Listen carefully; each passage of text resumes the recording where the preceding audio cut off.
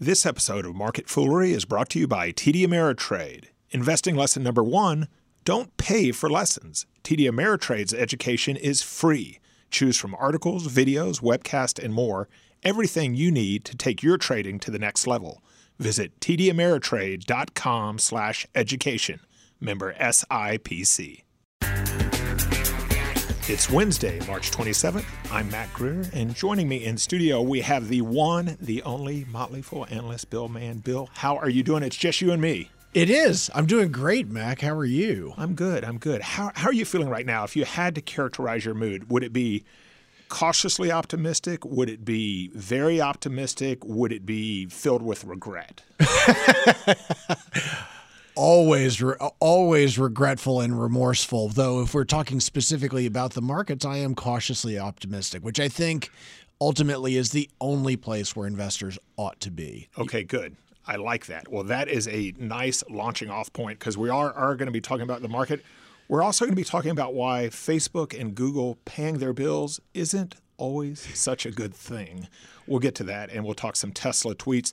But we begin with Southwest Airlines.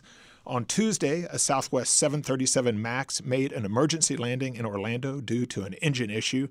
Now, Bill, only 2 crew members aboard, no passengers, so that's the good news. On Wednesday, Southwest announcing that they're cutting their first quarter forecast due to, yes, the grounding of their 737 MAX fleet. Southwest, the first airline to report an impact on earnings from the 737 MAX. Yeah, this is such a hard story, and I don't want to make the slightest amount of fun about it because 346 people have died in 2 separate crashes with the 737 MAX, and we don't know what all of the answers are, and we don't know why, but it is important to note that companies like Boeing, the airline companies, operate in what you would call a zero defect tolerance environment. You can't have things go wrong in the air and have them say, oh, sorry, something happened, we'll get it right next time. So there are a lot of questions about how and the process by which the 737 was approved for flying, whether Boeing cut some corners in terms of making sure that it got up as quickly as possible. It's a very, very important program for Boeing because they were coming up against some real competition from Airbus for super fuel efficient planes.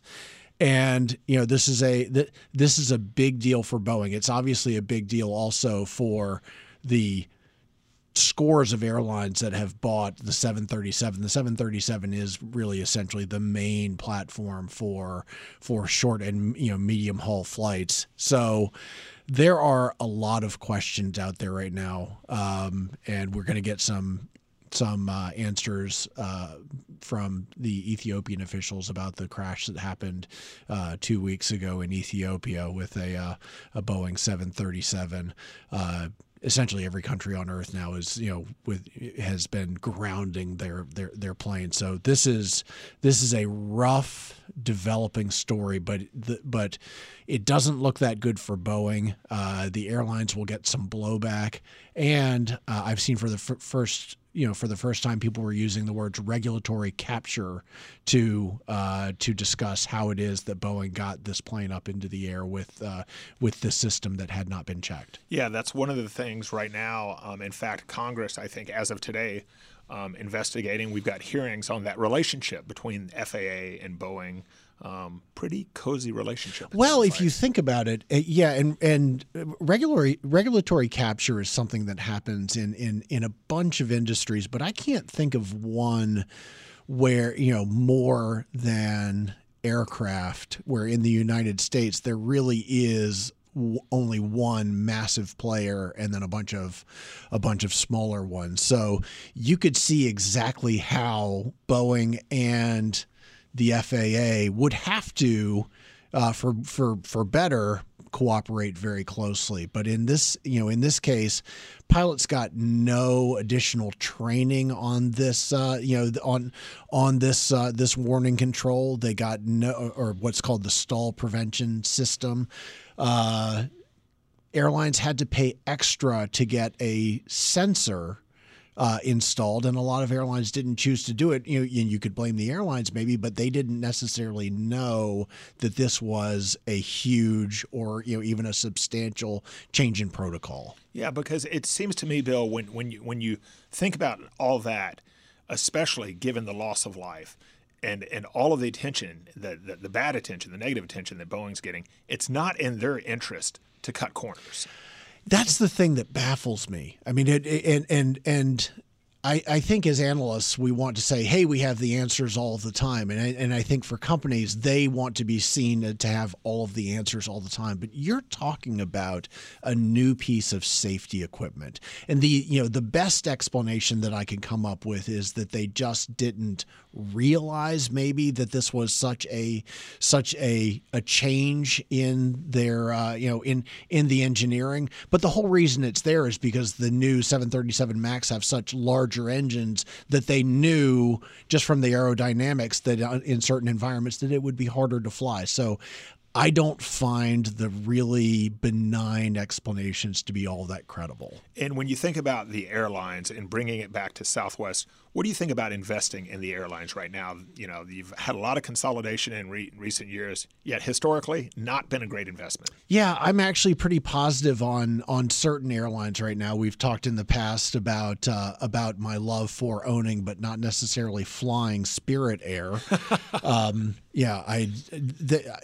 The airlines, it is a different environment than it used to be. And Spirit is a discounter, right? Spirit is a discounter. Bill Mann does not fly discount. Is that? Well, I am 6'3", so I'm not exactly built for the 28-inch, the 28-inch seats and things of that nature. So let's crisscross applesauce. That's right. From a structural perspective, I'm not exactly their target customer. Okay, well, speaking of structural perspectives, time to talk inverted yield curve. That is a terrible segue. That is no good at all. That's my signature. Okay, Bill, last week the yield on the 10-year Treasury dipped below the yield on the 3-month Treasury note.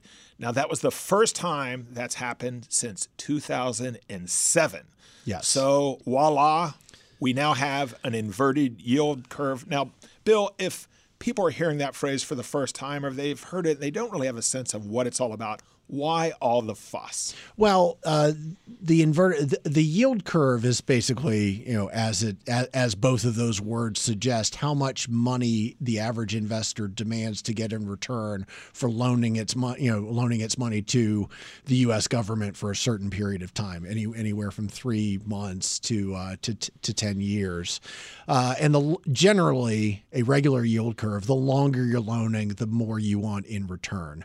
So there are periods of time in which you will see the yield curve, the yield for shorter duration notes rise above the longer term. And usually speaking, it doesn't make any sense, right? You would just simply expect that the longer you lend, the more you want back. So it generally happens when people are expecting a change in the short term. Now, over the last seven recessions, in advance of each of them, including, as you said, this one from 2007, and I hear that things weren't very great after that, there has been the recessions have been preceded by an inverted yield curve. Now, it's important to say that the reverse isn't true. There have been a bunch of false positives. Okay. And I think in this case, the thing that people need to pay attention to is the fact that overall rates, the absolute base of the rates is still extremely low. So it's a different environment. Okay, so it can point to a recession, but it's one data point for investors. It's a data point for investors, but keep in mind, this isn't just a data point. This isn't some ratio. This is actual real life. How much money do you demand to borrow, to lend? How much money do you have to pay to borrow? So there are some real world implications for it, but I think the fact that there are as many interpretations for what the inverted yield curve means as there are people putting out opinions about them should suggest very strongly that people don't really know. But it is, because it is something that doesn't happen that often and does happen before recession, people do pay attention to it. And is there a Bill Mann recession indicator? Do you have any proprietary indicator or something that you look at and say, you know what doesn't get enough attention is blank? Is how many boxes end up on my front doorstep because my wife has been shopping. So you're welcome to drive by. No, okay. I'm sorry, honey. I should have gone there right now. We can edit that out. We can. No, I tend to think of most of the indicators that people look at as being meaningful, but not necessarily being all of that predictive. I pay attention for the markets. We pay attention to the amount of money that's on the sideline versus the amount that's in the market at any given period of time. The yield curve is important. I don't want to sound like I'm saying, hey, people are just sort of making this up. Right. But so it is something to pay attention to. And eventually there will be a recession. And I can nearly guarantee that will be preceded by the yield curve inverting itself. We just don't know that it's necessarily this time. Okay, well, before we get to our next story, I want to mention that this episode of Market Foolery is brought to you by TD Ameritrade. I'm a TD Ameritrade user. Bill Mann, you are as well, correct? As a matter of fact, my kids' college money is in TD Ameritrade accounts. Well, there you go. Well, when it comes to investing education, one size doesn't fit all because everyone is different. Like thumbprints, fingerprints, snowflakes. Everyone's different, Bill Mann. Dog noses. Dog noses. And whether you're just starting out or an elite trader, TD Ameritrade's education gives you what you need to learn on your own terms. Choose from articles, videos, webcasts, and in-person events. You'll even have access to education coaches. That is awesome. Everything you need to take your knowledge to the next level. Start today at tdameritrade.com/education, member SIPC. Okay, Bill, in an interview on Wednesday, Tesla's new chairman, Robin Denholm, says that Elon Musk, you've heard of him? I have heard of him. There you go. She says that Tesla founder, CEO Elon Musk, that he uses Twitter wisely and that he poses no corporate governance challenges. Okay, let that just register. Now, Denholm became chairman in November, and for those who may just be catching up with this story, in August, Elon Musk tweeted that he had secured funding to take the company private. Now, that tweet caught the attention of the SEC. A settlement was reached in September. But, Bill, what do you think about her statement that Musk uses Twitter wisely? I am so glad that Baghdad Bob has found a new job as the chairman of the board of Tesla. She also said, I've been losing weight. Mac, you're very attractive. I find this simply amazing that,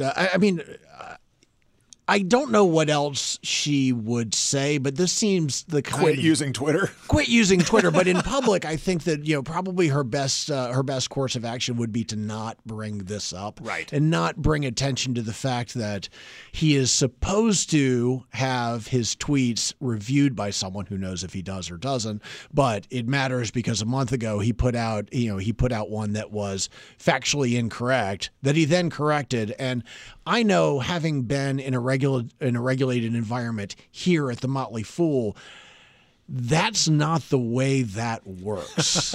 Everything that we do, was very, very closely considered. We just did not at all ever want to do what I describe as ringing a dinner bell at the SEC, but he doesn't seem to care. So, I guess, you can either... In her role, I don't know what else she would say, but I think nothing may have been the best course of action. Yeah, questionable decision. Well, Bill, we're going to close with what I know is one of your favorite stories, because you came by yesterday and you pointed this story out to me. I cackled. It's tremendous. I'm going to read the headline straight from Boing Boing, and I'm going to let you put some meat on the bone here. Here's the headline. Man stole $122 million from Facebook and Google by sending them random bills, which the companies dutifully paid. Can we start with the fact that this is $122 million? So not insignificant. Not insignificant. So how did this scam go down? Well, so he's a Lithuanian man. His name is Evaldus Rimiskauskis. Evaldus Rimiskauskis. We're going to go with that. Thank you. I said it right the second time. And he basically figured out that there was a large Taiwanese computer company that was one of their largest vendors. So he founded a company by the same name, but in Lithuania, and got all of the documentation, forged all of their corporate identities, and just started sending invoices. So they got into... Which is illegal, we should point out. We should point out that this is at least heavily frowned upon. Yeah, we're not sanctioning this. No, not at all. But here's the amazing thing. So besides the $122 million, so he got caught. He's going to go to jail for about upwards of 30 years for wire fraud, and he has to repay $50 million. Okay, so hold on. I thought you just said 50 million, and in my read, I said he stole 122 million. This is exactly what I'm saying. Okay, so some quick back of the envelope, 72 million. How is this not getting focused on? Oh my gosh. $73 million he doesn't have to pay back. Okay. Which, I mean, you put the time in jail. Now, so I'm sure Michael Avenatti, who just got picked up for trying to defraud Nike for a couple $1 million, is going, gosh, I wish I thought of that. Yeah. That is great. Yeah, he may be involved in this on some level. We don't know yet. He's going to be involved in the next one, I think, perhaps. Oh my gosh. Well, there you go. So Facebook and Google just spend a little more time, I guess, on the bill paying. But I mean, how do you know if he's forging the letterhead and all of that? Yeah, obviously there is a process by which bills get paid, and he did go after them in a fraudulent way. But I don't know. When I pay my bills, I check to where they're being sent. Yeah, that's true. I mean, I just picture someone like writing a check and then looking at the address, on the letterhead, and that saying, could be in Latvia, or Lithuania. Maybe they should switch to some sort of electronic bill payment. That's what I'm thinking. I mean, they're Facebook and Google. Come on, use like PayPal or something. The war on cash. All right. Okay, so. It's a little unfair. I always wrap up with the desert island question, where I take all the stocks we've mentioned and I say, if you were on a desert island, which of course you're not, but if you were and you were going to buy one of these stocks for the next 5 years, which one would you buy? And it's not the way that anyone should invest. Okay? But you know what? We're going to do it. I think I want to buy stock in this guy. There you go. Okay. Well, that's true. That could be an option. You've got Boeing, you've got Southwest, you've got Google, Facebook, Tesla, or this guy. I actually am going to stick with Southwest of these companies. Wow. Yeah.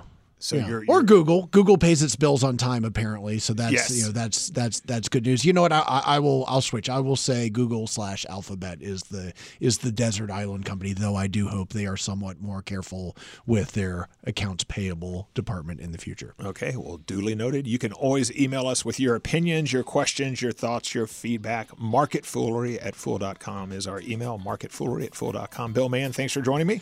Glad to be here, Mac. As always, people on the show may have interest in the stocks they talk about, and the Motley Fool may have formal recommendations for or against. So don't buy or sell stocks based solely on what you hear. That's it for this edition of Market Foolery. The show is mixed by Austin Morgan. I'm Matt Greer. Thanks for listening, and we will see you tomorrow.